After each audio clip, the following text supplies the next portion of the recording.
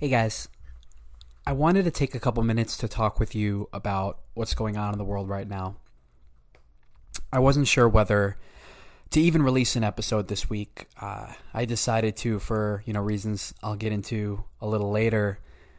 But either way, it just didn't feel right not to acknowledge the historical moment that we find ourselves in here in America and how to move forward.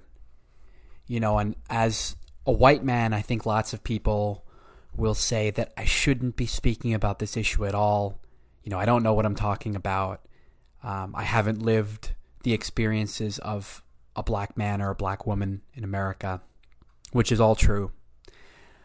But at the same time, I do recognize that I have something of a very small platform here with the podcast.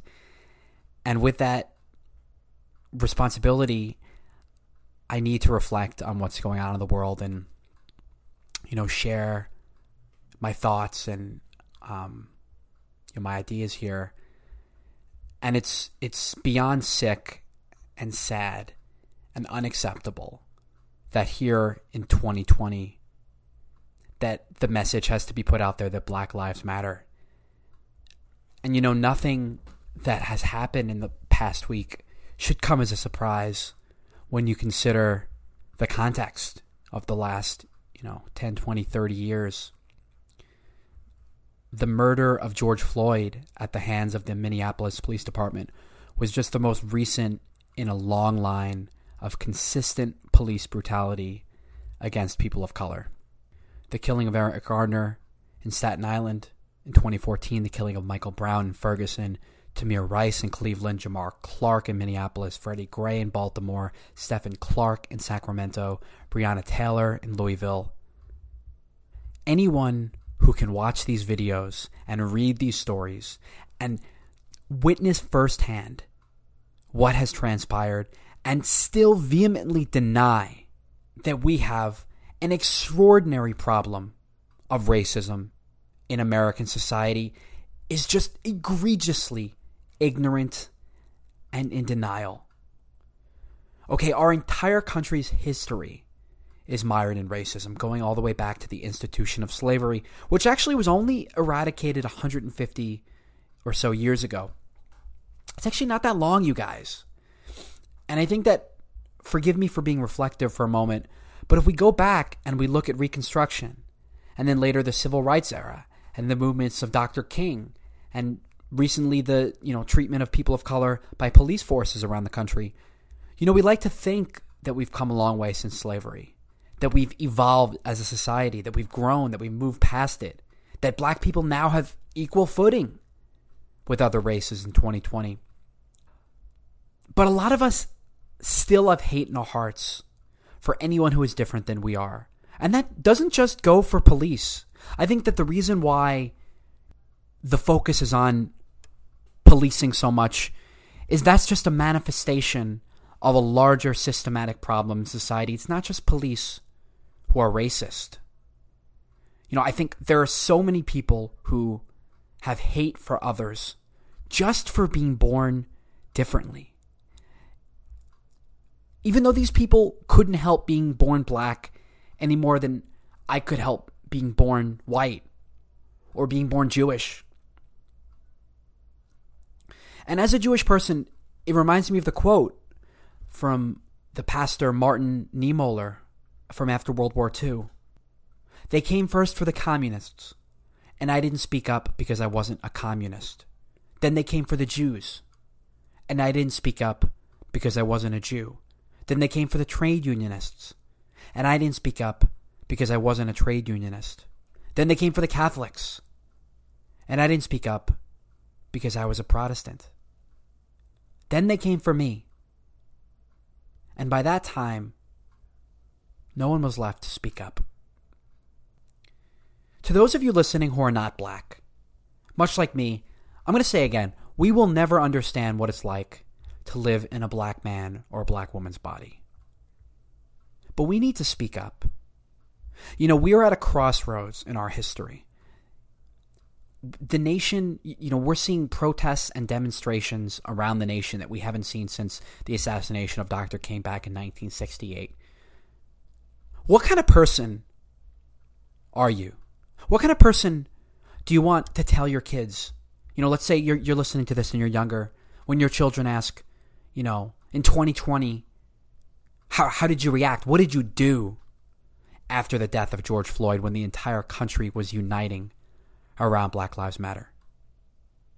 We may never know what it's like to live in fear of the police. But that doesn't mean that we can't use our voice to speak out about the injustice.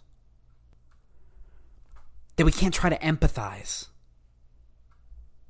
That we can't try to understand what it's like to worry that every time you leave the house, to go jogging, to walk to the corner store, to go to church, to walk home with Skittles, to read a book, to cash a check, that you might be the next in a long line of Eric Gardners, or Michael Browns, or George Floyd's. I am lucky, I'm privileged, that I can feel safe when the police arrive during a tense situation. That the police protect me and keep me safe. But like all white people, I need to recognize that I have a privilege as a white person, that I can do that. And that black people don't have that same safety or security. I think that part of the reason why we're seeing all of this now, why now? Why isn't 2020? Why this moment? Well, there's a few factors. I think, obviously, the pandemic and the coronavirus, millions of people are at home, they're unemployed, they're not working, they're restless, they're tense, they're angry. I also think because of social media, because of smartphones and Twitter. This stuff isn't new. Police have been treating black people this way for decades. But it's only now that instead of hearing about this secondhand or thirdhand, you can be sitting on your couch, having dinner, watching a movie, and be presented with a video of a cop with his knee on another man's throat for 9 minutes. That you can see that and experience the agony and the fear and the pain and the intensity and realize, holy shit, we have a problem. I also think the arts, the creative arts are playing a role in bringing these issues to light. I'll never forget, back in 2013, I saw the movie Fruitvale Station, which depicted the last 24 hours in the life of Oscar Grant, a 22-year-old African-American man who was shot by the police in San Francisco back in 2009. And I think that movie for me really awakened, really, forced me to realize the depth and the potency of the systematic racism in society for the first time. I think that for the Black Lives Matter movement to be successful, we need to come together. I think regardless of politics, left, right, center, Republican, Democrat, liberal, conservative, communitarian, libertarian, we can all agree, we should all be able to agree that no one deserves to be treated differently because of their skin. Unfortunately, there's a lot of divisive language that people use. It's us versus them. It's all or nothing language. All protesters are violent. All cops are killers. We need to avoid generalizing, because the reality is there are plenty of incredibly good cops that put their lives on the line for us every single day. And there are some awful, despicable cops, like some of the ones that we've seen. Just like there are incredible people and there are people who act inhumanely. The police force is just a subsection, a gradation of the greater society. So, I remember I was taught in first grade that we had to accept people for who they are, right? Like the golden rule, treat people for how you want to be treated. We were taught not to be racist or sexist or bigoted. But I think something that we have to acknowledge is that all of us have biases. All of us have stereotypes, unconscious, implicit biases and stereotypes and learned associations that are the product of our lived experiences. There's so much research and literature and scholarship out there on implicit biases. I encourage you, to read up about it and to, take the implicit association test and see for yourself if you don't believe me. And these biases are not our fault. They're based on how we grew up and how our parents raised us. But we need to understand that they exist and talk about how to unlearn them. Because it's one thing to say that Black Lives Matter and even to internalize that Black Lives Matter. But what can we actually do to change things? To change a criminal justice system that is mired with racism? To change a society where almost all people have these implicit biases? I do not have all the answers. Maybe I don't have any answers. But I do think that having conversations like this, if you're a parent speaking to your child about racism and injustice in society, if you're an educator speaking to your students, now don't shame people for their ignorance or their biases. Don't put people down for asking questions. I firmly believe that if you want others to have an open mind, you need to have an open mind yourself. If you have a platform, use it to direct people to places that they can get more information, to resources where they can learn. It's one thing to post a black cube on Instagram, Black Lives Matter. Like that, that's fine. That's essentially performative activism. But you need to do more. You need to use your voice to effectuate change. And I think on this notion of performative activism, I do want to keep this conversation positive, but you are seeing brands, issue these empty statements. We at brand X are committed to fighting injustice, yada, yada, yada, zero specifics, no action plan.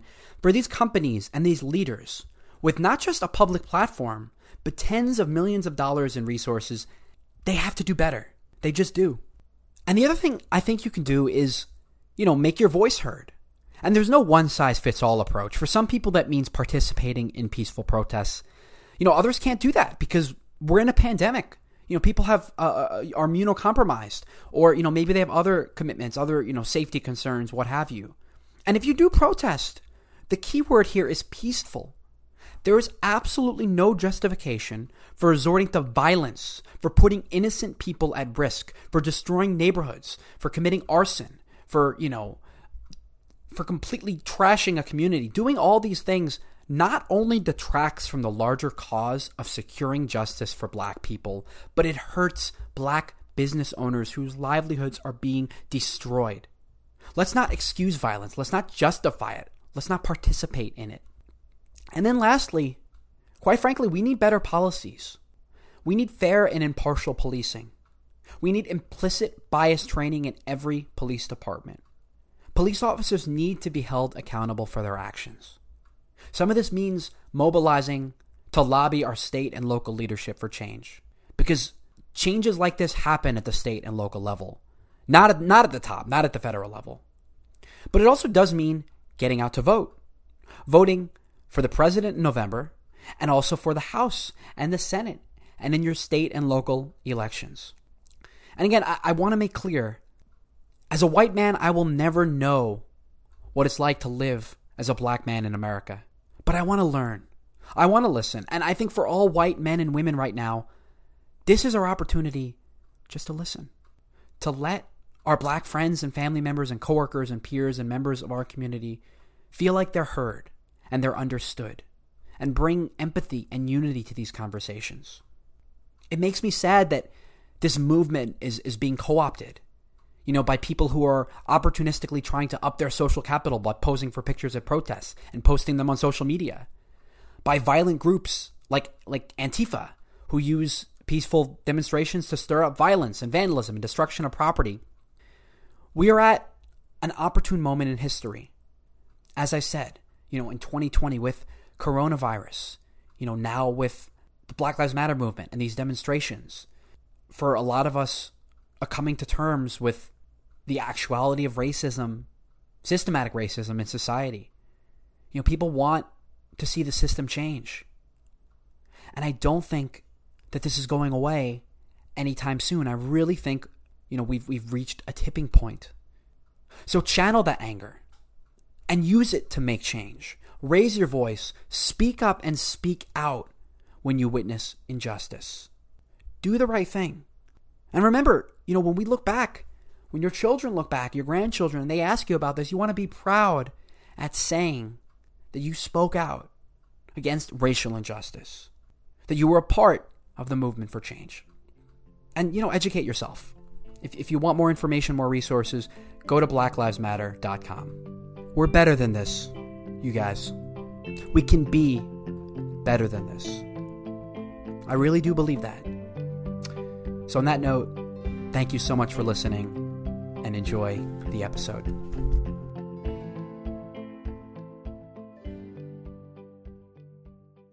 Three, two, one. Hit it. What?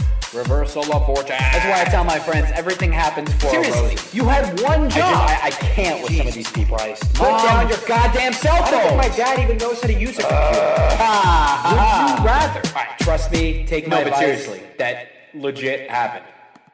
Hey guys, welcome to Nervous Habits. I've got a great episode in store for all of you where I'm joined by relationship and love coach Marie Winter, and we explore issues including how to reframe what you want to get out of dating online, why our attachment to our caretakers is the common thread throughout all of our romantic relationships, how our inner child decides for us what we seek in relationships, why people struggle to reconcile emotionality with sex, and finally, why you should never play games or feign disinterest in the early stages of dating. All that and so much more on another episode of Nervous Habits. Hey guys, hope everyone is doing fantastic. I am still reeling from my incredible sit down with Harry Mack last week. Really appreciate your feedback. I've actually gotten a great response on the last few episodes in general. The one on fitness with Eric Degatti, on cooking with Chef Plum, and of course the freestyle rap wonder from Venice Beach. That was truly just an amazing experience for me. And the podcast has grown so far in the last, almost 2 years. You can even hear based on the sound quality. When I started out, I had this, cheap little recording device, and it was picking up all sorts of, outside noise. And now that, sound quality's gotten considerably better, upgraded actually recently to a new mic here. Really, really happy with how everything's going, and, continue to let me know your feedback if you have any comments, questions. If you like the show, if you don't like the show, feel free to let me know. I keep plugging the Gmail. I feel like at this point I don't get too many emails from fans. Most of it comes through Instagram and Twitter, but email me, nervoushabitspodcast@gmail.com. On Instagram at Nervous Habits Podcast, on Twitter at Nervous Habits _. And yeah, if you don't mind, writing me a review on Apple Podcasts, it's much appreciated. Ratings, reviews are everything for podcasts these days. And if you don't have time to write a long review, that's totally fine. Just if you have a minute, you want to give me a rating out of 5, would be really awesome. Would mean a lot to me. So I am very excited for this episode in particular on relationships. It's something that I've discussed a lot on the pod, really going back to the 3rd episode I did on modern dating and the option overload that we have with dating apps and dating platforms. I talked about meeting people in public, conversation starters, the do's and don'ts of being on a first date. I was back in episode 11, of course, with my guest Ian Crowther. On episode 15, we talked about love languages and our relationship survival guide. Even recently, on the law school episode 28, we touched on the commercial side of love in the spirit of Valentine's Day. And to be honest, I could talk about dating and relationships all day long. I think that there is an undertone of love and certainly of sex in a lot of what we do. And, I don't mean to get too Freudian with you. We actually haven't really discussed sex on the podcast very much. I don't think that Marie and I are going to get into that. Really, our conversation is going to be more geared towards, conflict in relationships, attachment, loss of attraction, things like that.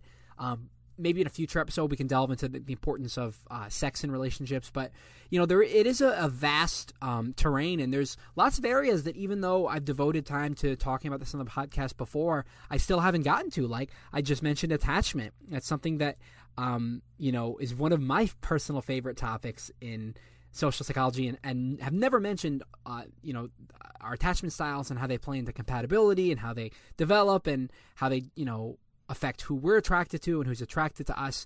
So I'm excited for that aspect of the conversation as well.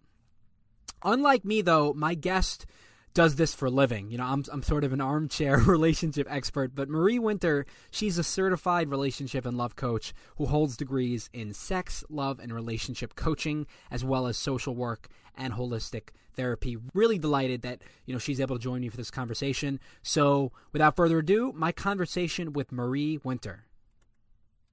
Marie, welcome to the show. Thank you so much. I'm really excited to have you here. As I sort of, mentioned to my listeners a few moments ago, dating and relationships is something that I've talked a lot about on Nervous Habits. And obviously you're being, a sex, love, and relationship coach. I thought it'd be sort of very fitting to have you come on the podcast and talk to me about attachment and, conflict in relationships. Yes. I love that. So let me sort of present to you the dating landscape in 2020. I like to say that dating today, Marie, is all about two words: option overload. And my listeners will, of course, remember that I talked a while back about the problem of too much choice with dating apps and platforms and the transactional nature of these modes of connecting with people. So I got to ask, Marie, how do you think you would fare dating in 2020? Wow, that's such a good question. I think it's really right. Like, there are so many options. And what I fall back on, if there are too many options, is really trying to keep it small and just following where my body feels a yes. And I think that that's a big part of dating. In these days, there are so many options, and our mind can get crazy around what the best strategy is, and all the platforms and all the messages and all of that, and to really stay in touch with our bodies as a gauging of where it makes sense for you to be, because otherwise it's just you cannot manage, you cannot keep up if you have to think about the best strategy or plan it out. What do you mean by in touch with your bodies? Because a lot of these interactions are virtual, so you're not necessarily sitting with someone face to face when you're first getting to know them. Yeah. So what I mean with being in touch with my body is the feeling in my body when I can, even when it's a virtual message, you very often do have a feeling. Like, you have a feeling in your gut, at least many of us do. And a feeling of excitement to respond, or a feeling of a little bit of pressure, or a feeling of a little bit of a meh, and to really trust those feelings, trust that there's intelligence in those kinds of reactions rather than just what you think should be the right reaction. And another thing to that I feel is very important, like, there is this sort of idea in a lot of dating areas and a lot of dating scenery of, like, you sort of have to you have to present a certain story. Like, you have to present your success story to the dating scene and then find a partner based on that. Whereas my philosophy really is give as much of the real you as you can. Like, don't hold back. Like, very often there's this advice of, like, well, don't go speak about what you really long for in a relationship on your first date. And I think, well, do speak of what you really long for on your first date, because you'll find out if it matches or not, like, only sooner. Like, it's better to find it out sooner down the process than being like 10 dates in and realizing, oh, this is not a good match. So be as real and vulnerable and open as you can, especially early on, I think is really, really important. That's incredibly well said, Marie. I think the problem is, to your point, people are trying to curate the best possible version of themselves on these dating apps and platforms, trying to, conceal their flaws and present themselves in the best light. But as you're saying, sooner or later, if you have a nagging insecurity, if you have significant baggage that might be a deal breaker for someone, they're going to find out. And you want to make sure that you're not for lack of a better phrase, I know it's overused. You're not wasting your time with someone that you're not a good match for. Totally.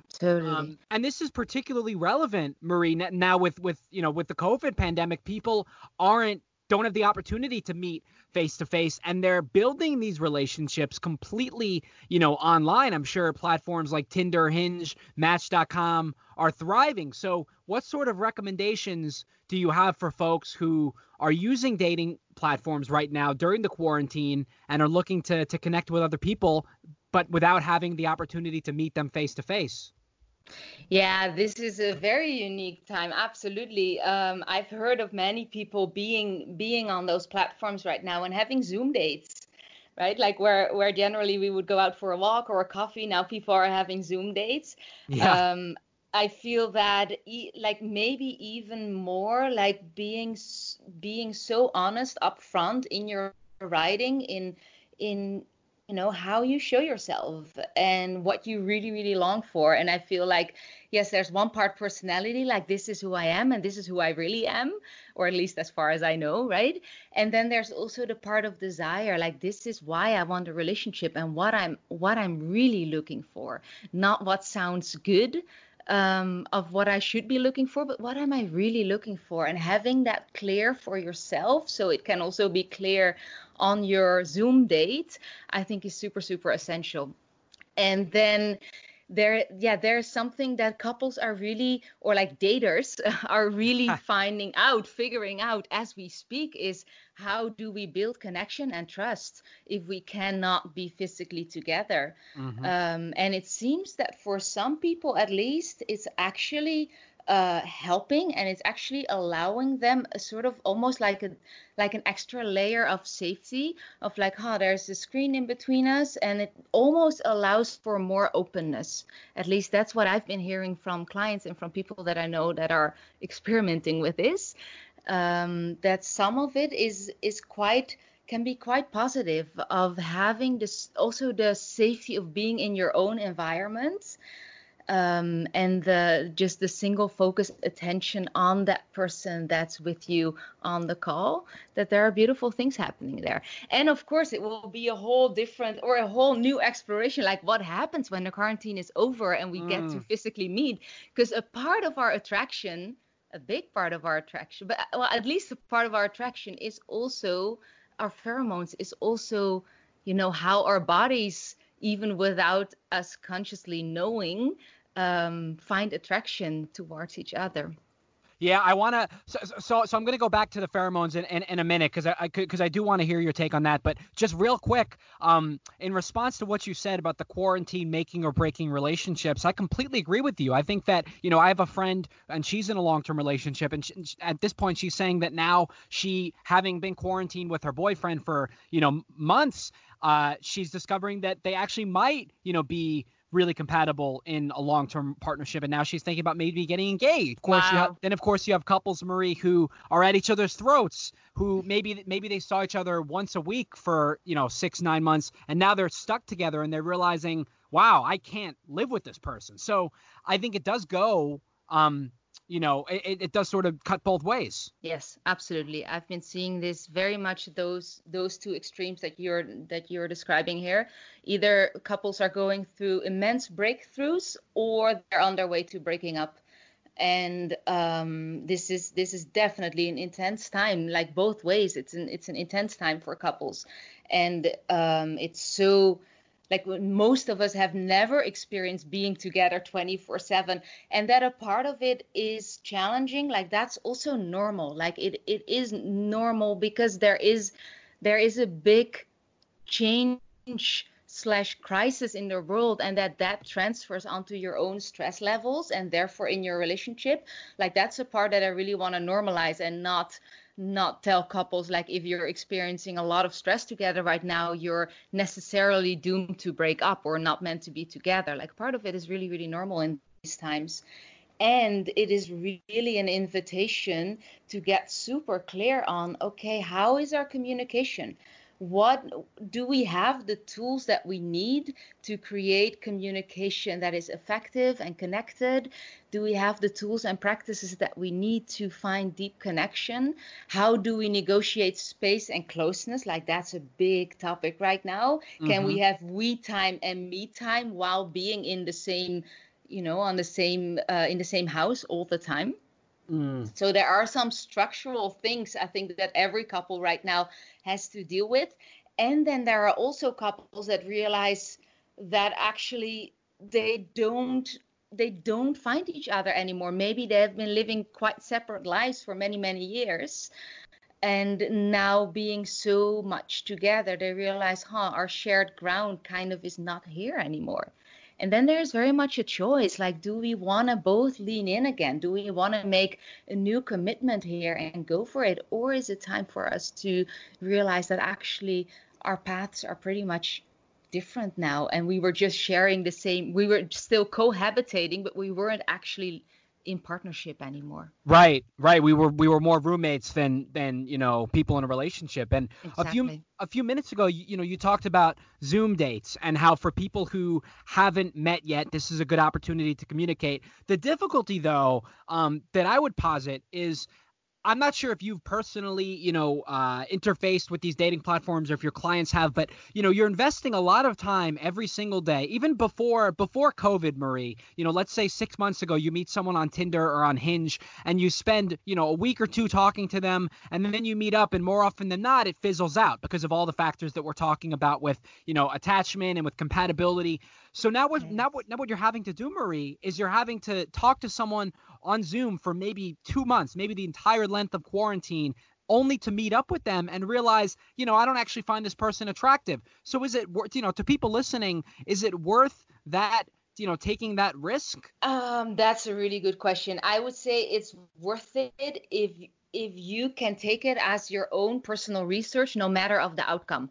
Like, if it is an exciting experiment to you, to get to know someone, to experiment with how you share yourself, to experiment with, whatever shows up inside in terms of insecurities or whatever. If that is an interesting personal growth experiment for you, I would say yes, of course, do it. If it's something that just feels awful to every cell in your body, then I would definitely not do it, and wait and trust that there will be times again in which we can meet up live. To be honest, like, it's a lot of work to have to, especially for women out there who have to filter through hundreds of matches on some of these apps, to have to decide, be like a gatekeeper. Okay, this guy checks this box, this guy's attractive enough, this guy is well educated, maybe I want to invest 30 minutes, but it ends up being almost like a secondary job. So I think it's important, to your point here, to not look at it as work and not be focused on the extrinsic, the outcome, but really to see it as a learning experience, and look almost like research and figuring out, who are you, what do you want, and what are your relationship goals personally. Exactly. And then, like, for me, the question would be like, is this practice of being on all these messages, responding to all that, filtering it out, is this something that allows me to know myself deeper? Is it something that allows me to love myself more? Is it something that allows me to, open up to new possibilities in myself? Yeah, then it's probably worth my time. But even then, it shouldn't need to be a stressful endeavor. Yeah. I really feel it like there is something about when our bodies are in stress, we also are sometimes not open to like the biggest potential of life, because we are in sort of a survival mode. So it, like, whatever you do, however, whatever you do on these platforms, I have a couple clients being on those platforms, and I definitely always encourage them to make sure that they're doing it from a place of being in their heart, being resourced, being, energized, and doing it out of joy. I think that's crucial. I mean, people that listen to the podcast know that I am not the biggest proponent of dating apps. I'm, obviously someone who thinks that the best connections, the strongest connections are forged in person. I'm traditional in that sense.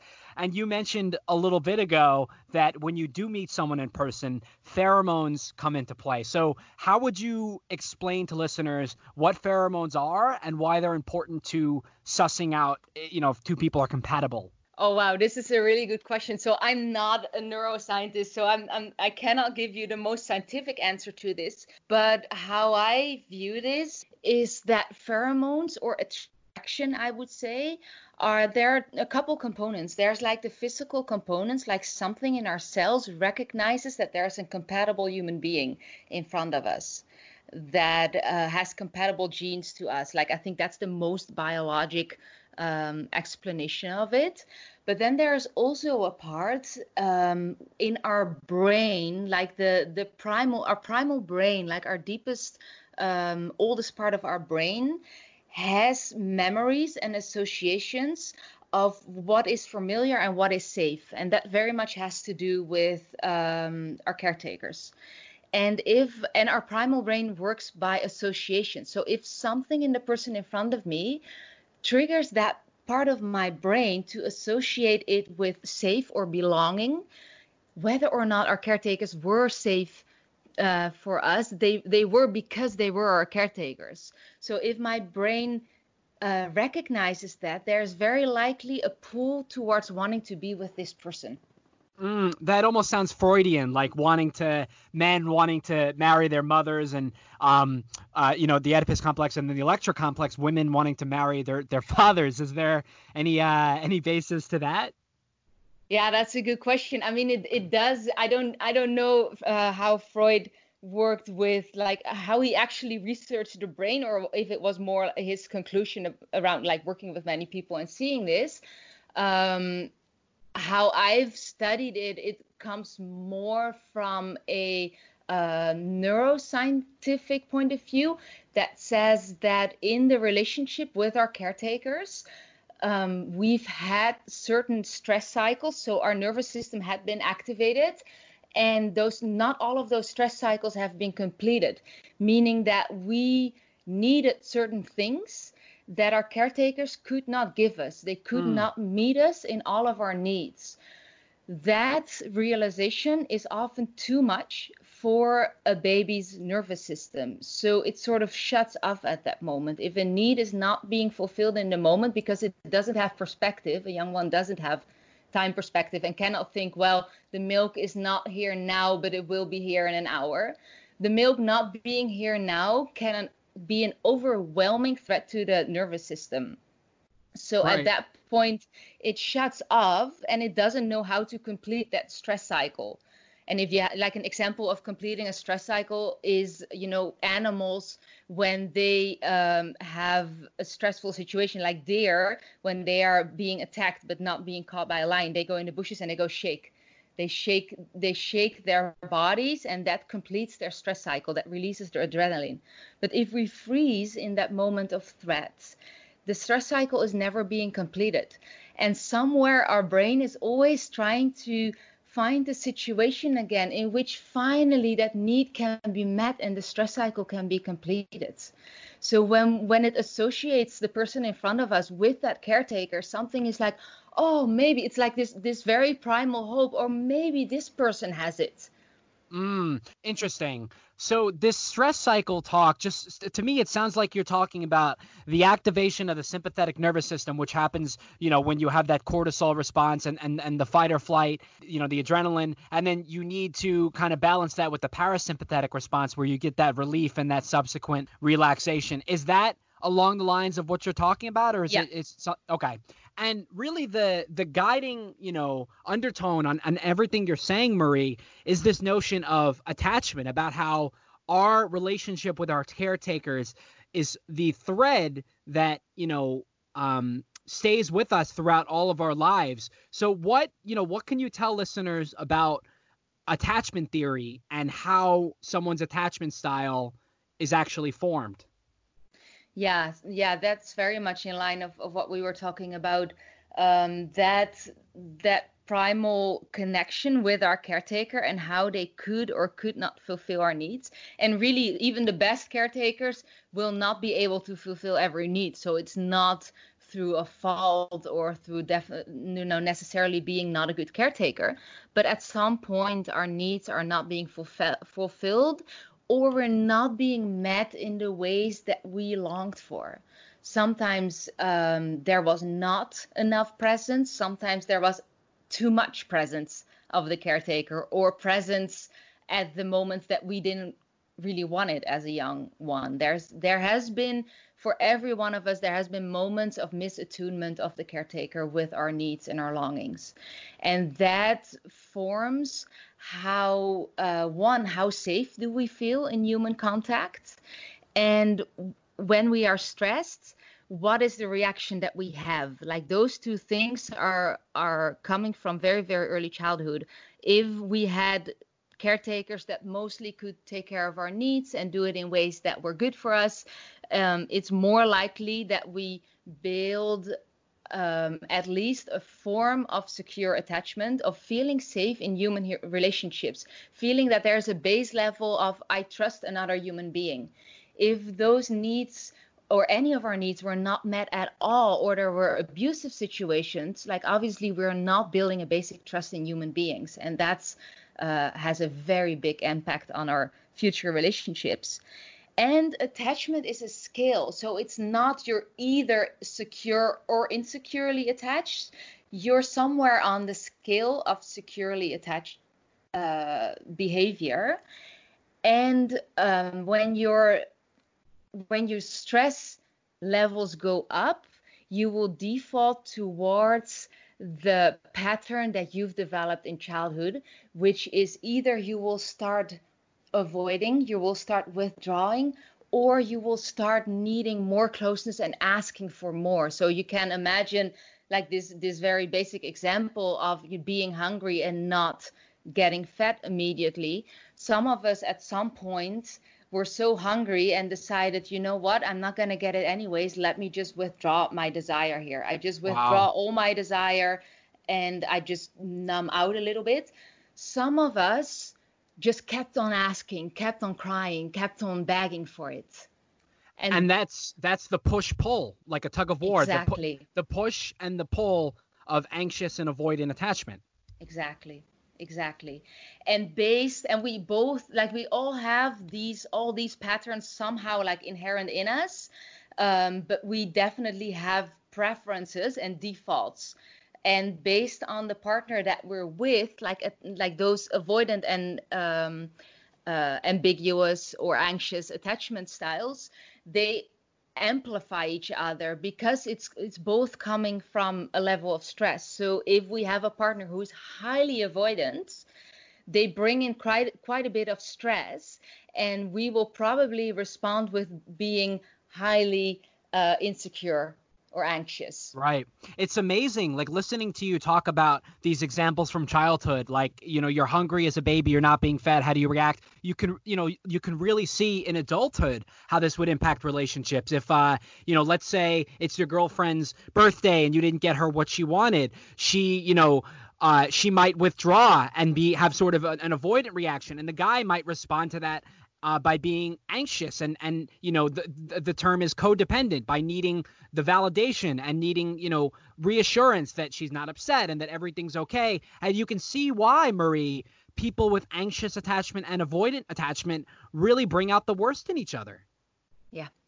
Yeah, absolutely. And I want to add to that, like, and we will almost always attract a partner who will bring out the worst in us. Yeah. Because that's part of the attraction, and it's not necessarily a bad thing. Like, this is where, if we become aware of it, it becomes such a tremendous opportunity for growth and healing. And I completely agree with you. And I'm sure so many of the listeners are listening to this and they're nodding their heads emphatically and they're saying, wait a second, that sounds like my relationship. And nowadays, I think that these so-called toxic relationships are so common because people don't recognize their attachment styles. And as you're saying, people seek out maybe it's unconscious or subconscious, seeking out what they think they need when really they're reinforcing old habits. I think it's called the repetition compulsion theory. It's Freudian, that we, repeat the past to heal our pain. And so if you're listening to this and you're thinking, my ex-girlfriend and I, all we did was fight. My ex-boyfriend never fulfilled my needs. He never met my needs. It seems like the root of this is an inability to understand and to acknowledge what the other person's attachment style is, either overtly or subtly on some level. Exactly. And I would say, like, if there is a willingness from both partners to do that work, every relationship has a potential to be a healthy relationship. And you're very, very true with this repetition compulsion. Like, that's why it's important to be very clear when you're dating, like, what is it that I really long for in a partner? What is the kind of relationship or connection that I want? What are my values in that? Because you might fall in love, like on a brain level, you might fall in love, not necessarily with the best match, but just because it feels familiar to you. That's incredible. It's all about familiarity. And you said it earlier when you were talking about how it's about our bodies and it's about our cellular desires. At the end of the day, I don't think, Marie, people are good judges of what they want. I think that if you ask someone right now, if you're listening, take a piece of paper and write out your perfect guy, write out, the qualities in your perfect girl. And then you look at the people that they dated. I'm sure you have friends and clients who always say, oh, I date jerks. I go for jerks. I'd rather date a nice guy, a nice girl, what have you. But that's not the people that they're attracted to. So why do you see this sort of divide where people are just either unaware of what they want or they're unwilling to actually pursue what they think they want?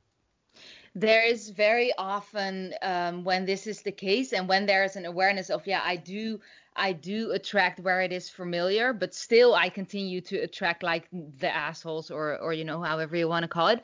I think there is very often a deep fear that maybe I'm not worthy of what I really long for. Maybe that's not for me. And there's often like not a big ground of self-love as a foundation from where to date. And that's something that I always want to work on with people is okay, this is what you desire. And do you feel that you're actually worthy of having that? Do you see yourself having that? And what are the parts in you that actually don't see that? And those parts don't need to go away. They don't need to be fixed, but they do need to be acknowledged and find integration inside, because those parts are, are wounded.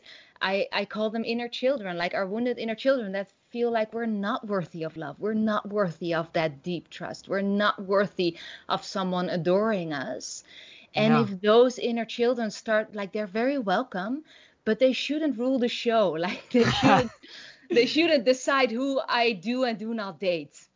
Absolutely. I love that your definition of self-love to me makes sense. It's just thinking that you're worthy of having someone love you. A lot of people, a lot of so-called experts, when they define self-love, they say it's, being able to like look in the mirror and love yourself. It's abstract. It's not really like a concrete thing. But your definition is simple. It's self-love is just thinking that you deserve love. I think that makes sense. That's practical. Yeah, exactly. And I do want to say another word on attachment here. So for me, attachment is something that I've studied and been interested in for a long time, ever since, I took majored in psychology undergrad. And I think that if you track your attachment in childhood and adulthood, it's impossible not to reconcile the symmetry for most people, not to see. If you take a minute and you think about your relationship with your mother or father, and you think about, like Marie's saying, how you react to stress and conflict, it's very difficult not to see the symmetries between childhood and adulthood. So for people listening out there who maybe have a pattern of insecure attachments, either for a lot of men that are avoidant, that shut down with intimacy, or women who get codependent and clingy, so to speak, who have these insecure attachment styles, what do you recommend they can do to either find a secure partner or to remedy their own attachment? Yeah, beautiful question. A lot depends on if, like, do the partners want to do the work together? Because if yes, that's such a profound opportunity, and that's such a blessing if that's the case. In that case, you can investigate together. Okay, what are the needs that we are lacking? Like, what are my deeply unfulfilled needs? Like for this woman that you were describing, like it might be a need for closeness and for attention and for validation. And for another person, it might be a need for space, for being allowed to be my own person, for being free in the world. Like, what are those needs underneath our behavior and our reactions, the needs that were never fulfilled? And if we start to understand our own needs, but also our partner's needs, we can, in a way, like make a plan, like, okay, how can we meet those needs? But now it's not underneath the surface anymore. So it's not like me like hoping that my partner will do something for me or meet my need, but never quite expressing it. So always being slightly resentful or slightly angry that he hasn't figured it out yet. So if I have conscious what my unmet need is, I can say, hey, I have this deeply unfulfilled need for validation and for feeling welcome.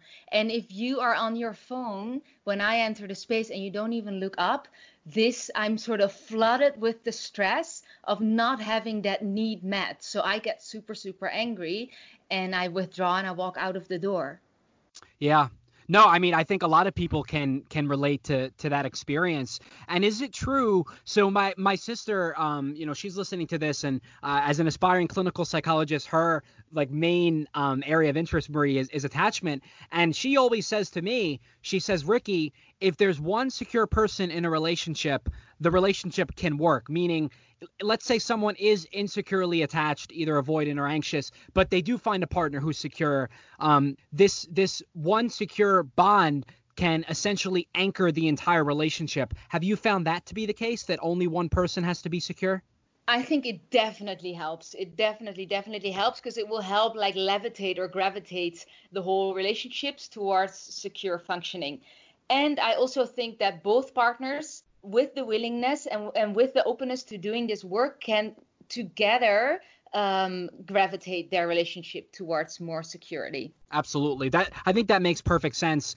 So we've spoken a lot about how one of the keys to being in a healthy relationship is understanding your partner's needs and being able to put in the work, being willing to put in the work to, recognize those and meet those. So in terms of, relationship longevity, if you had to name one other factor that you think separates relationships that go on for lots of success, marriage, families, and relationships that end, what factor is that, besides obviously, meeting the other person's needs generally?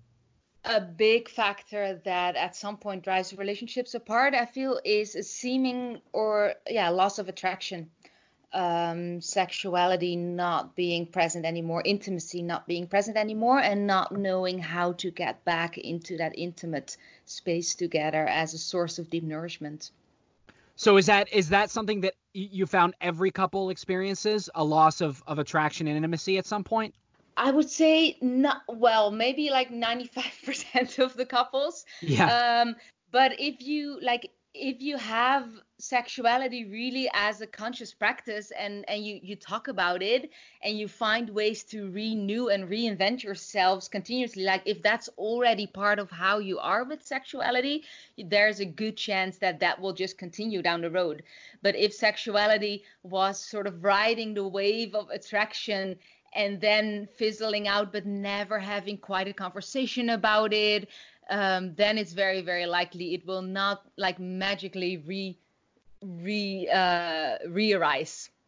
Yeah, I mean, it's interesting. I think most couples, and I'm sure your clients have had this experience, but most couples in the beginning, when they have that, that hormone induced phase of, they call it the honeymoon period of a couple months, it's like you can't get enough of the other person. Then a year, 2 years goes by, most people enter this complacency, and the attraction is a lot of times dead. So, I mean, if you're in that situation, I feel like this is a question that everyone has asked and answered at some point, but if you're in a situation where you're bored or disillusioned and you know have that light has gone out in your relationship, what can you do to you know revitalize it?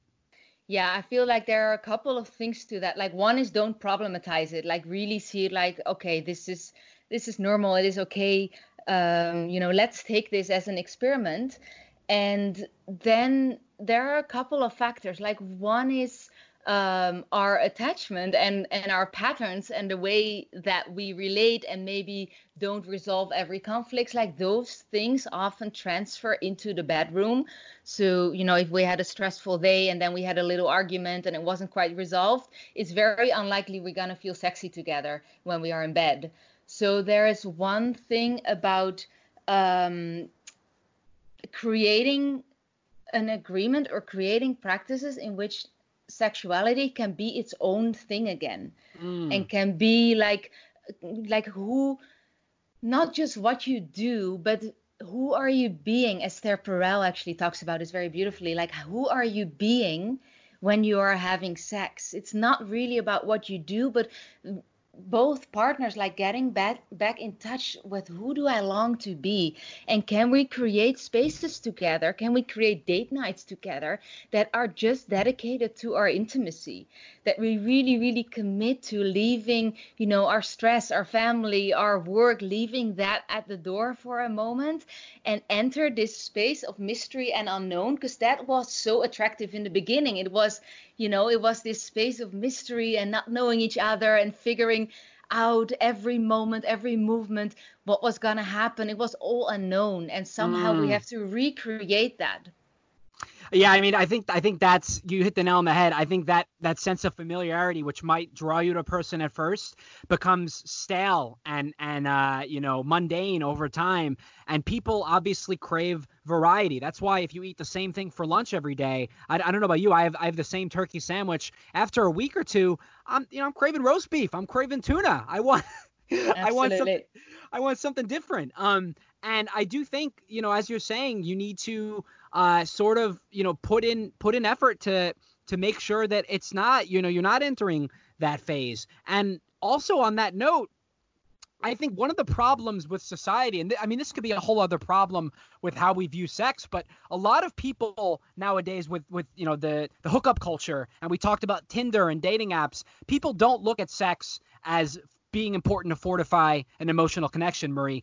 A lot of men particularly, but of course women as well, disassociate sex from emotionality. So they look at sex as this, you know, almost like an extracurricular recreational activity. So then when they enter a relationship, they can't feel emotionality during sex. So is that something you see? And you know, what could someone do in that situation? Absolutely. There's so much, exactly as you're describing, so much conditioning about what sex is and what sex is not. And if that is all that we learned, and also there's a big idea around what is, you know, what's the goal of sexuality. It is pleasure, it is having an orgasm maybe, and then it's over. Like that's sort of our, even if we grew up with you know, an open, liberated view on sexuality in our collective culture, that's very much the story. Like sex is an act that you do, and it looks kind of like this and it sounds kind of like this, and like you say, like it's not necessarily an intimate thing, it's not necessarily a connective practice.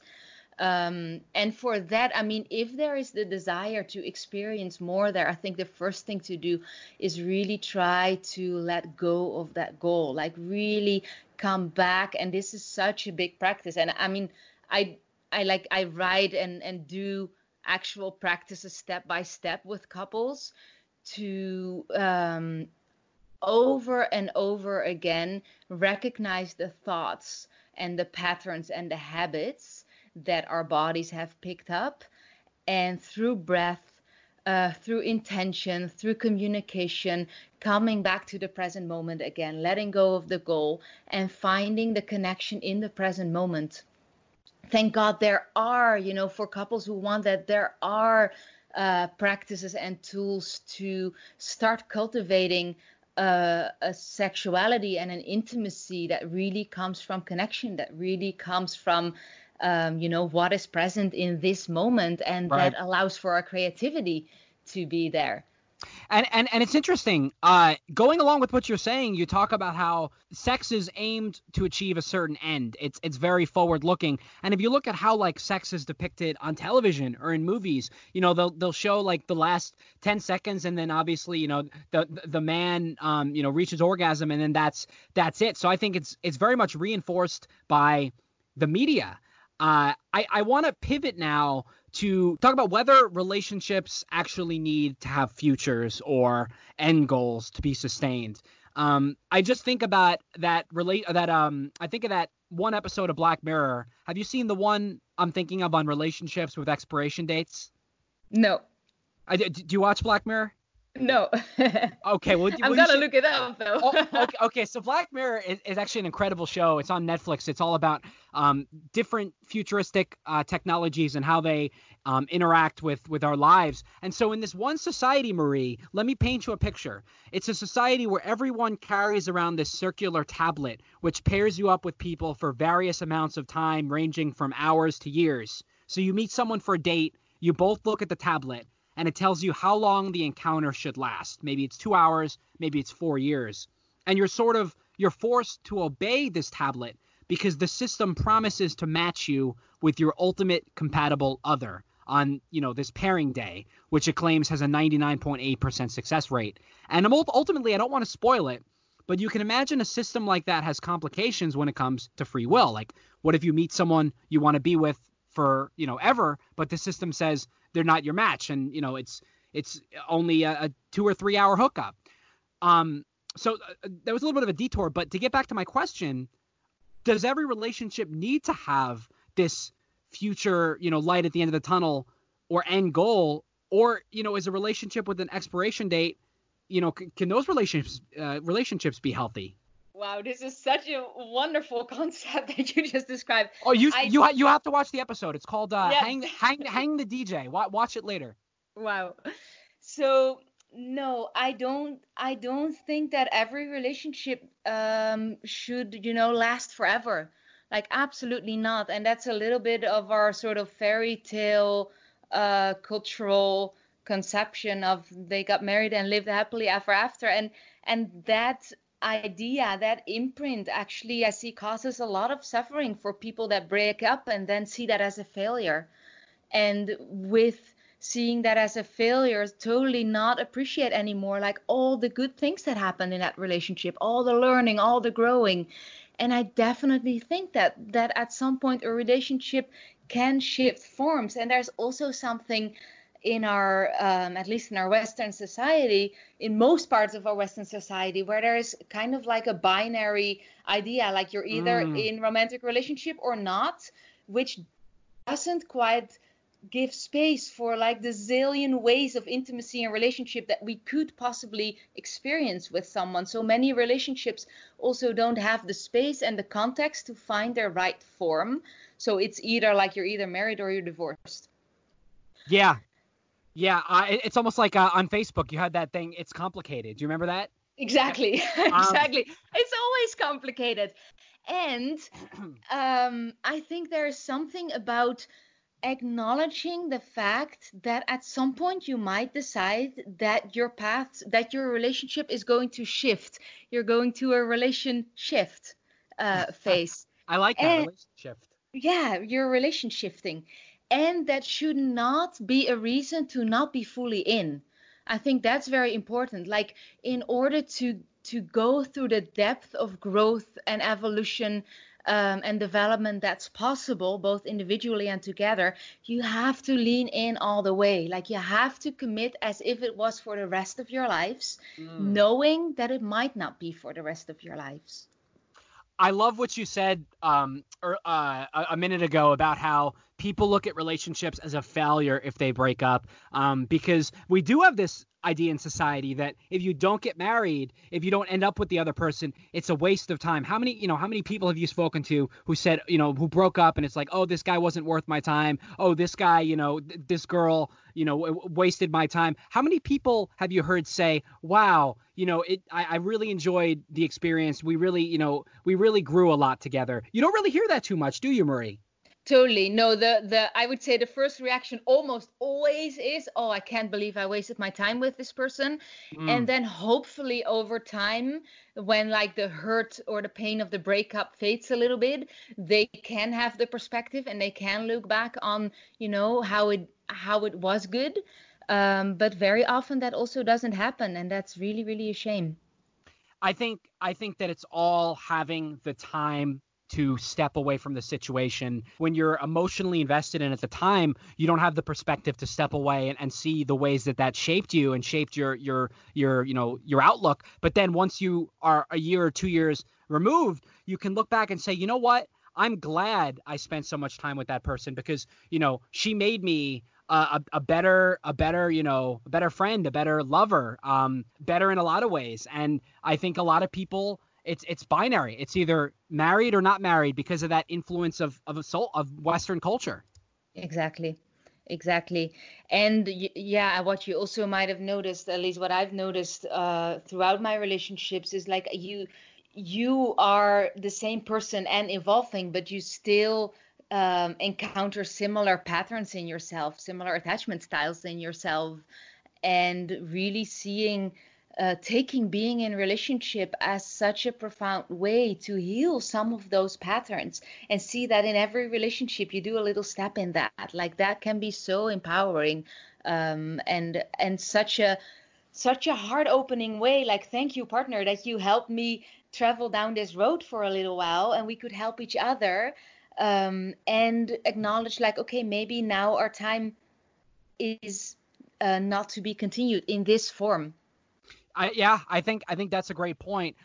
Overall, though, this obsession with labels, with defining the relationship, with knowing where you stand, when, like you said, it's not like it's either or.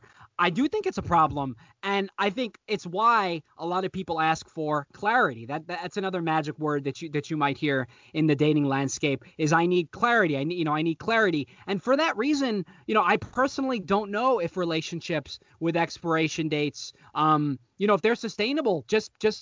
I find it hard to believe that there's a situation out there where there will be two people who both know there's an expiration date for a romantic relationship, and they're both on the same page about it. I mean, do you find that happens sometimes? Very rarely. I see it start out like that, and very often one partner starts to grow a deeper attachment.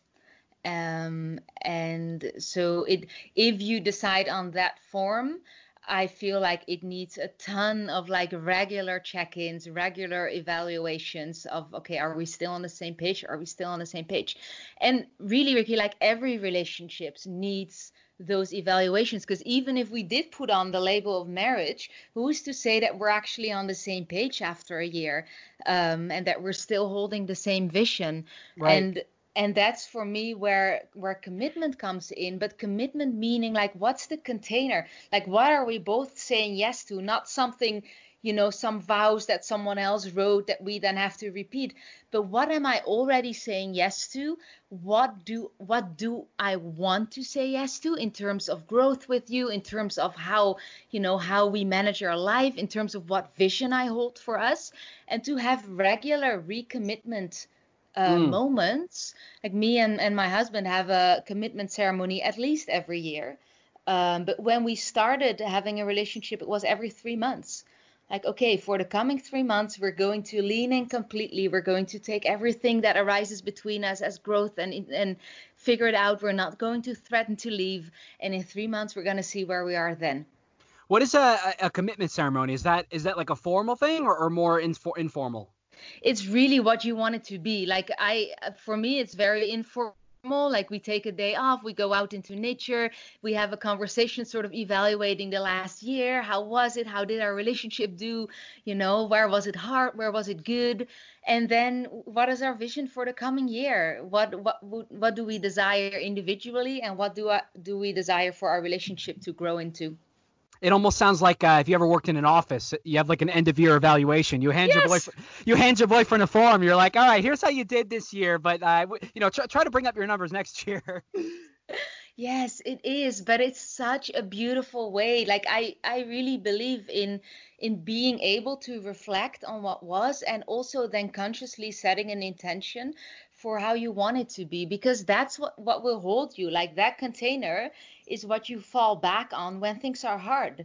Like when things are hard and I did not have an inner knowing of I want to stay with this person even when it gets hard. If I didn't have that inner knowing, I might leave when things get hard. Or I might think that it's failing, or that I'm failing, or he's failing. And that's a nice segue into the conversation I wanted to have with you on conflict in relationships. So John Gottman, he posited that there's this thing called a golden ratio, that for every 5 positive interactions with your partner, you can only have 1 negative interaction, 5 to 1. Do you find that ends up being more or less the case, that 5 to 1 ratio? That's a good question. My answer would be I'm more interested in how you work through the negative interactions, because I feel that sort of determines how you start to associate triggers and conflicts. Like I used to be very conflict avoidant. Like as soon as things got tense, I thought that for sure we were going to break up and I better maybe already leave just in case. Yeah.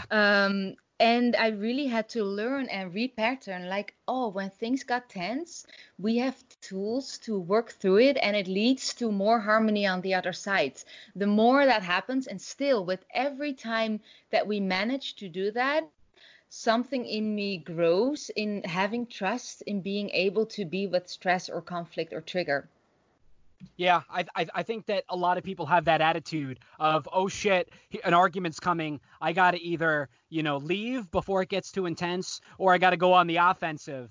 And, again, it comes back to the mindset that you're speaking of actually not looking at it as a battle of me versus them, but as like, you're on the same side. Let's work through this conflict together. Exactly. And this guy Gottman also talked about like the 4 horsemen of the apocalypse. So he talks about this is all in like I think I read this in Blink or something. But this guy John Gottman, Marie, he looked at couples. He tracked them for, over a period of years through longitudinal studies, and he was able to determine with 90% accuracy whether they would divorce or separate based on these 4 like coping mechanisms that he observed. One of them was criticism, which is implying there's something wrong with the other person. One of them was contempt, any statement or nonverbal behavior that puts you on higher ground than your partner. Defensiveness, when you attempt to defend yourself from a perceived attack. And stonewalling, when the listener withdraws. And, he looked at these interactions. He looked at the rolling of the eyes, the sneering and disgust, using words like you always or you never. And he categorized them under one of these 4 horsemen. And this is how he predicted divorce with 90% accuracy. That's beautiful. Like I definitely, when I hear those 4 categories, I hear 4 categories that are reactive responses that are deeper than what's going on the present moment, and that come from a place of we're not on the same team anymore, and I'm not willing or I'm not able to build a safe and secure space with you here. And that is definitely if one or both partners cannot hold a field of safety and security for themselves and each other, then it gets really, really complicated. And one of those statements that you made of like speaking in terms of you always or you never, like to me those are always signs always that something else is going on. Like that's not actually accurate. There's a child speaking there. There is, we talked about these wounded children. Like there's a wounded child saying you never. But that's to me is a sign like, okay, there is a deeply unfulfilled need. There is a core wound that's speaking here, and that needs to be addressed. But if the partner is unwilling to untangle that and sticks with the conviction of no, it's my partner who is always la la la, then it becomes super complicated to actually grow into safety and security together. Absolutely. And I love these labels too: criticism, contempt, defensiveness, or stonewalling, because, and this is one of the things I like about psychology is, if you can actually code interactions. People say that psychology isn't a science. I mean, you probably hear that a lot, right? Yeah. But essentially, like, like you could take a scientific perspective. You can, get one of those two-way mirrors or the one-way mirrors where you're just watching a couple have a conversation at dinner, and you can start saying, "Oh, the husband said you never," that's contempt. The wife acted like a victim, that's defensiveness. The husband withdrew and shut down, that's stonewalling. And you can actually chart, like, numerically, take a math approach and chart whether or not people will stay together just based on these criteria. Yeah. I think that's very true. Like the patterns of how we relate, like they're not so unique. Like they're pretty universal, and you start to recognize them. I would still add though, like, okay, if you witness that interaction and you would gauge like, okay, that couple has a high likelihood of not staying together, I would still want to know, were they aware, and was there some sort of repair after that dinner party, for example? Because I feel like those interactions can happen, and in the best relationships there are moments in which I say always, there are moments in which I withdraw, like all those things happen. But for me the key is, like, is there awareness, and is there a shared understanding of both partners? When this happens, we have deeper work to do. Oh, yeah, I mean, for sure. And I think another factor here is individual pride, because a lot of times I would think people are just unwilling to swallow the pill and say, you know what, I messed up. This was me. I got to do. It's always scapegoating. I don't know if that's a category, or victimizing and trying to make the other person the villain, when it's a refusal to acknowledge that you need to do the work on yourself. Yeah. Absolutely. And I want to add to that, like like when we talked about unworthiness, like there is very often, like, when we start judging the other, there is almost always a deep inner judgment of myself, which is so unbearable to feel, that maybe I'm a horrible person, maybe I'm not worthy of love. That's so unbearable to feel, so we project it out and we put it on the other person.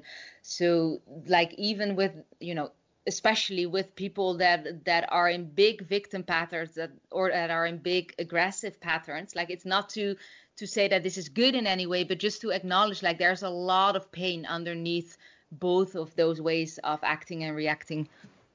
Definitely. I think that you can absolutely. I think you can trace a lot of people's reactions, like we've been speaking about this whole episode, to the inner child that's crying out because they're hungry, or they're they're feeling not validated, not loved, they're not getting attention. One of the mindfulness exercises that I use is, they say that when you're having an argument with people, try to imagine them as 100-year-old seniors or as innocent babies, and it'll really help you keep you from vilifying them, and look at them as sort of a human being with feelings and needs just like you. Absolutely. I really love that. And when you are able to do that with your partner in the heat of the moment, and you are able to see, but this is what they actually need, and give that to them, that's when a very, very deep healing can happen, and a very deep repatterning of their wound can happen. For sure. And do you put any stock? There's an expression that people say, and this is sort of taking a almost like a like a Machiavellian view on relationships, but some people say that the power in a relationship resides with whoever cares least. Do you think that's true? With whoever cares least, I don't know. I wouldn't say 100% yes to that. Maybe the power, because they will sort of gravitate the energy towards them in a way. But I would say the most empowered person is the person who cares a lot, because they will find their way back into resource, into self-love, because that's the only way from which you can do relationship work and you can be present with your partner. Yeah, It does. It does. I feel like that quote is more geared towards relationships in the early stages where, let's say you've gone on a bunch of dates. The guy is like super invested and the girl's not necessarily sold on him yet. She, power is just sort of a label here, but she has more influence on his feelings than he has on hers because he's more invested. I think that's what that quote is trying to get at. Yeah, that's the case, and that's often where the push and pull in the dating world comes from, like someone being a little bit more not sure yet, and the other person, that making it even more attractive for the other person. And that ends up being this annoying, just unfathomable game of, feigning disinterest that we've seen, when people say playing games in relationships where both sides want to maintain power, again, power being the operative term here. So they do so by pretending like they're not invested and trying to be less invested than the other person. And by the end of it, there's this, this gap, this completely unbridgeable gap between two people that they've faked for so long that it ended up becoming real. I feel like that's sort of metaphysical. Yeah, it's awful. It's awful. And that's why I really want to say, like, don't play those games. Please don't play hard to get. Don't say I'm only gonna text back after 3 days because he should wait for it or whatever. It's so it leads to the build of a relationship based on a very fake sense of power. Whereas where the actual empowerment comes from is from vulnerability. Is, I received this text and I actually want to text back immediately and say, whoa, I'm, my heart is racing when I receive your text and it makes me super happy. Like, that's empowered. That's the truth. If that's the truth of the moment, if that's my vulnerable reaction, like, that's an empowered act to do.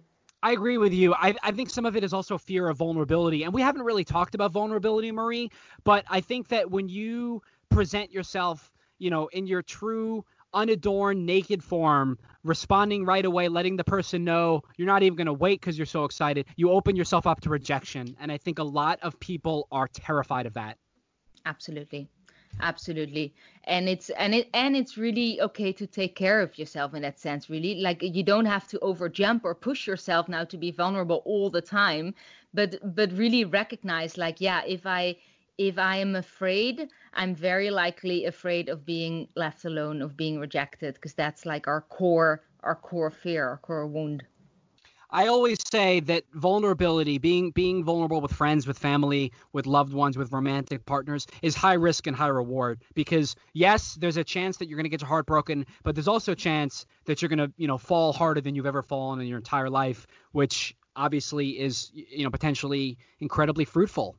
Exactly. And the last thing I wanna chat with you about, Marie, really quickly is, this idea of calling it quits, of how to know whether or not a relationship is just not worth the investment anymore. I think that a lot of people listening, given COVID and the quarantine, might be at a crossroads in their relationship. So do you find that, like, it's as simple as a pros and cons, or like how would someone go about that evaluation? I feel that it's definitely not as simple as pros and cons. If you were to make pros and cons, you would be in an if you were to do that from a completely open, perceptive, non-stressful way, maybe you'll gain some insight there. But I feel that most couples or most people that say maybe we have to break up are stressed in some way.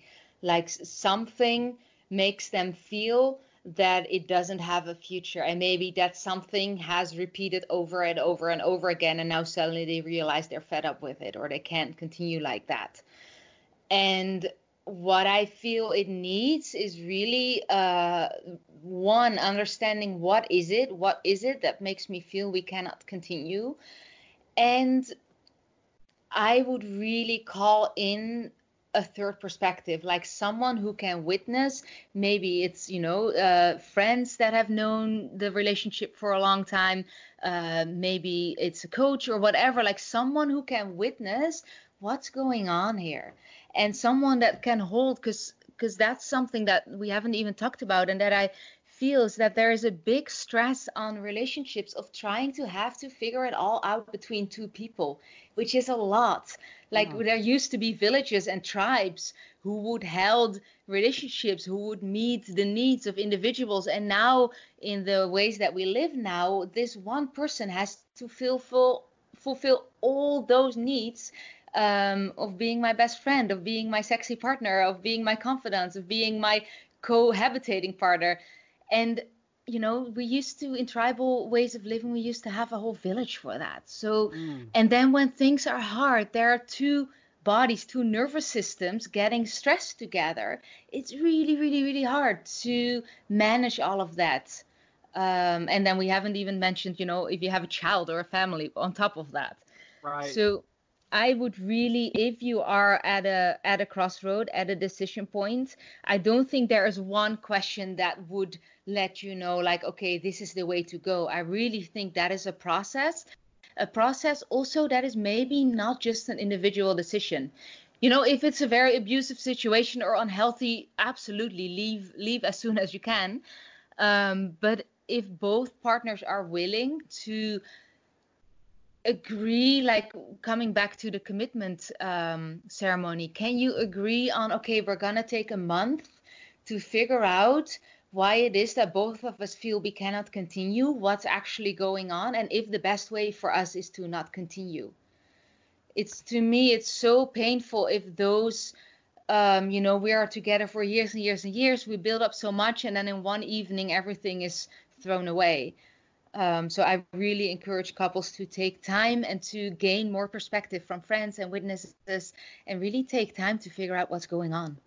So well said, Marie. And I just want to say two things in response to that. First, on your comment about commitment, deciding to stay together no matter what. I think a lot of people, particularly young people, have this superficial view of commitment. They think commitment is just being in a relationship. And if there's anything that's wrong, if there's any argument, that's their escape hatch, right? Like they don't look at commitment as almost like, I'm not necessarily saying marriage, but just as a mutual decision to stay together and to work through things together. They see commitment as temporary. And then if there's any obstacle, if there's any, argument or any stressor, then they leave. And the second thing I wanted to say was, I think a lot of what American culture, it might be different in Dutch culture, but in America, we have this capitalist ideology of, if something's broke, don't fix it, just buy something new. If your computer's, not worth malfunctioning, just go to Best Buy, go to Apple and get a new computer.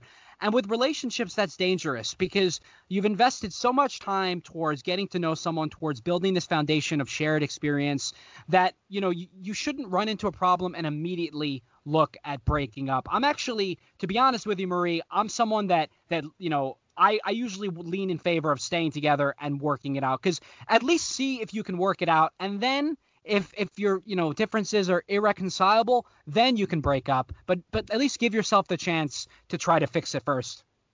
Absolutely. I agree. And very much also on the idea of we stay together until it doesn't feel good anymore. Like that's, it's a choice, of course, but there's just so much to be found if we do stay together when it's not good anymore. And again, like not up to a point where it's not healthy anymore, but in a fundamentally healthy relationship and individuals, it's worth so much to, at least give it a moment to figure it out. And sometimes we do need, like, for example, me and my husband, when we were at a point of like really not being sure if we could continue or not, our elder, who is also our mentor and a relationship expert, he said, okay, you are in this question right now. You owe it to your relationship to give that process time. You cannot make this decision right now. You owe it to your relationship to give that time. And we both said, yeah, you're right. So, okay, we're going to take this month and really do the best that we can. And in that month, we found our breakthrough. That's an amazing success story. And I think it's a testament to the power of patience and also, keeping an open mind. You got to look at your relationship, as someone a year into the future. Will future Marie, will future Ricky, will future listener be happy that I left this relationship, or will they be happy that I tried to work it out? At the end of the day, you don't want to, look back and have regrets. You don't want to look back and say, and I really wish, you know that old saying, the one that got away. Yeah. Yeah, exactly. You don't want to, have the man of your dreams, the woman of your dreams end up with someone else because you were just too stubborn or too self-righteous to try to work through it. Yeah, exactly. And I would add to that, very like underneath the stubbornness and the self-righteousness, too afraid. Like there is such a deep fear of intimacy in ourselves. And for me, if I remember that, like, okay, if I'm walking away now, like I'm free, I'm allowed to walk away, but I want to heal this fear of intimacy. I want to learn to be deeply, deeply intimate and trust that. And that, to me, has been the biggest motivation to stay in moments when it got hard. And it's no harder to be intimate than right now, since most of us do our communicating on screens, and most of us don't make eye contact, and most of us forgot what it's like to truly be all in, in someone on a conversation. How many times do you talk to either, maybe not your husband, but to friends or to loved ones, and you just feel like they're not listening to you and feel like they're not present and they're not, there with you right now. So part of being intimate is really, being in that moment and being present oriented and letting yourself just exist with the other person. Yeah, exactly. Beautiful. When you say that, I'm thinking back about when we talked about sexuality, like that's the core of what keeps sexuality alive over many, many, many years, is that capacity, being deeply present with the other person and having that present moment unfold itself in front of you. I mean, you have people who are kissing their girlfriend and thinking about, an assignment at work, or they're having sex with someone and then immediately checking their phone after. And it's really discouraging about what it says about the human race when all of our relationships are secondary to whatever else is going on in the world or in our lives. Totally. And no one says at the end of their life, oh, I wish I had worked more.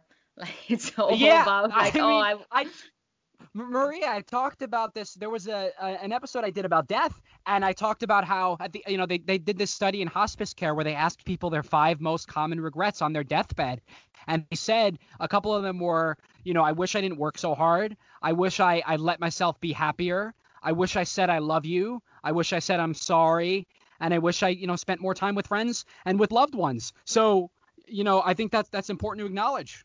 Exactly. And this is, I mean, it's what you say, like there's a big topic in humanity of not being able to be in deep, intimate contact, and a big invitation to work through these wounds and these fears of intimacy and found really, really stable connections and partnerships, and have that be an example for a younger generation of how we love together, how we communicate together, how we take care of each other, and of the planet on that note. I mean, you could make a case, Marie, just going off of that people today don't love as strong, as intense, as selflessly as the last generation. Everything, and this is sort of like a separate tangent altogether, but everything's conditional. It's, I love you if this, I love you when this. But it's so rare to find someone, and I'm really happy that you did, where you love them unconditionally and it's not qualified and it's not on your terms.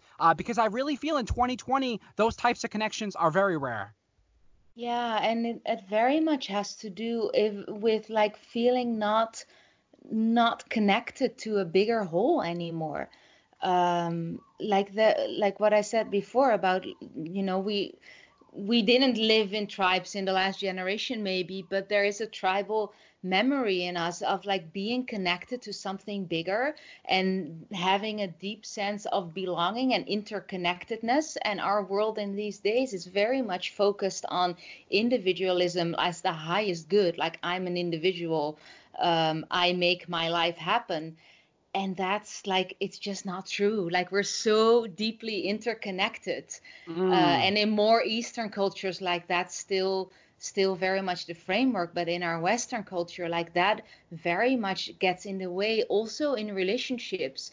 Like, you take care of you, I take care of me. We're both individuals. Yes, and we are also an interconnected unit once we say yes to partnership. And we're also interconnected with our earth. And if we would feel that more, we might take care of the earth in different ways, right? And that's, I think, a big part of the big disconnect that all of us are experiencing right now. I love that we're weaving in, the capitalism, the economics. You're talking about individualism. There's some elements of politics and humanities. It's really this conception of love isn't just about, two people in a relationship sense. It's really larger. And like you said, it's about loving the world, loving the environment. So I think we need to be more open-minded in that sense. By the way, was that a bird I heard or a car alarm? I couldn't tell. Probably a bird or a gecko. I didn't know geckos could whistle like that. It is that's wow. Well, Marie, I feel like we could talk about this all day. It sounds like there's a lot of terrain to cover in this area. Yeah, absolutely, and I really love that we ended with talking about the importance of healthy relationship, like on a global scale. And only just one little note to that, like think about when your relationship is healthy and thriving, how much creativity you have available, how much energy you have available for the rest of the world, for your day. And I feel like that's why this relationship work is so essential. So we can be like the most creative, nourished people, versions of ourselves that we can be by being in a healthy relationship. I really believe that. You put, it's like that book, The Secret, which I didn't actually read, but I definitely spark noted. You put love and you put positivity into the world, and you really get love and positivity back. And I think that you really hit the nail on the head there. So this has been a really amazing conversation. I'm sure my listeners want to know where they can go to connect with you, to hear more from you, and learn more about the work that you do. Yeah, absolutely. So my website, marieannawinter.com. And also I'm on Instagram. I post regularly videos and all kinds of things. I have a free download guide and video around working with conflicts and triggers to really take those moments and transform them into moments of growth and opportunity. So yeah, go to my website or Instagram and connect with me. And always, like I encourage everyone always to reach out with stories, with shares, because sometimes there can be a lot of shame around what's going on in our relationships. And I really want to pop that bubble and say, whatever you are experiencing, someone else is also experiencing. So please reach out when you're struggling. Yeah, make sure to follow her on Instagram. I mean, you have some really compelling content, and the insights that you post on relationships are super interesting to read. So your Instagram handle is Marie Ann Winter. Anna, yeah. Marie Anna Winter. Yes. Well, this has been a delight. Thank you so much for joining me, Marie. Thank you so much. It's been wonderful. There you have it, guys. My conversation with the relationship and love coach Marie Winter. Really enjoyed that conversation. I think we could have talked for so much longer, and there were a lot of great takeaways that we touched on, having to do with attachment styles and recognizing the inner child in everyone. What someone is really saying beneath that criticism or contempt or stonewalling or defensiveness. What do they really need? Looking at the mirroring of their relationship with their parents as a child or as a baby with their current relationship. And as Marie said, knowing whether to work on a relationship and recognizing what the issues are and having that willingness to, invest the time into repairing it. Some really important keys for analyzing being honest with yourself about whether or not your relationship can endure. So next week on Nervous Habits, we have a very different sort of episode revolving around comedy. I'll be joined by stand-up comedian and the host of Tacos con Toro on First We Feast, Jesus Trejo. We discussed issues including political candidates' speeches always have zingers, airline safety videos gotta have a punchline. Why has comedy come to dominate American culture so much over the past few decades? What exactly do people find funny? And is what people find funny today the same as it was 100 years ago? What is it like being a stand-up comedian in 2020, given the competitiveness of the industry and the millions of Twitter comedians out there? And finally, whether a dude who hosts a celebrity taco YouTube series ever gets sick of eating tacos. So that's coming up next week on Nervous Habits, my conversation with Jesus Torrejo. And after that, I have another conversation that I'm excited to preview with you guys. And that is a conversation structured around addiction. We talk about why exactly it's so easy to get addicted to drugs, to food, to alcohol, to pretty much anything. And what happens in your brain when those addictive pathways are being formed. Specifically, my conversation with food addiction specialist, clinician, and medical doctor Vera Tarman revolves around why most people have an unhealthy relationship with sugar and with processed foods. We talk about why we crave fast food so much, what's happening in our brain that keeps us returning to McDonald's and Taco Bell and Wendy's again and again and again, and how to train your mind to crave fresh fruits and vegetables instead. It's actually not that difficult, you guys. And overall, it was a great conversation I had with Vera. She actually ends up diagnosing me with several addictions that I didn't know I had.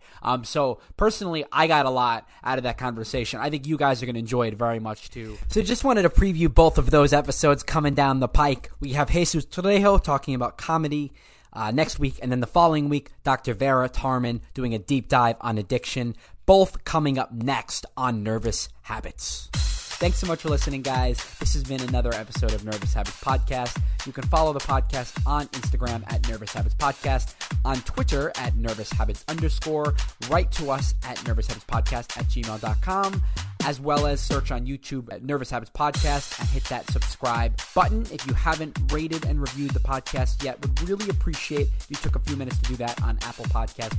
Means a lot, to me and to other listeners who are curious about whether or not to invest time into listening to my ramblings here. And remember, if you're scrolling through someone's Instagram feed or swiping through their Tinder profile, everything you see is highly curated, and no one is as flawless or immaculate as they appear to be online.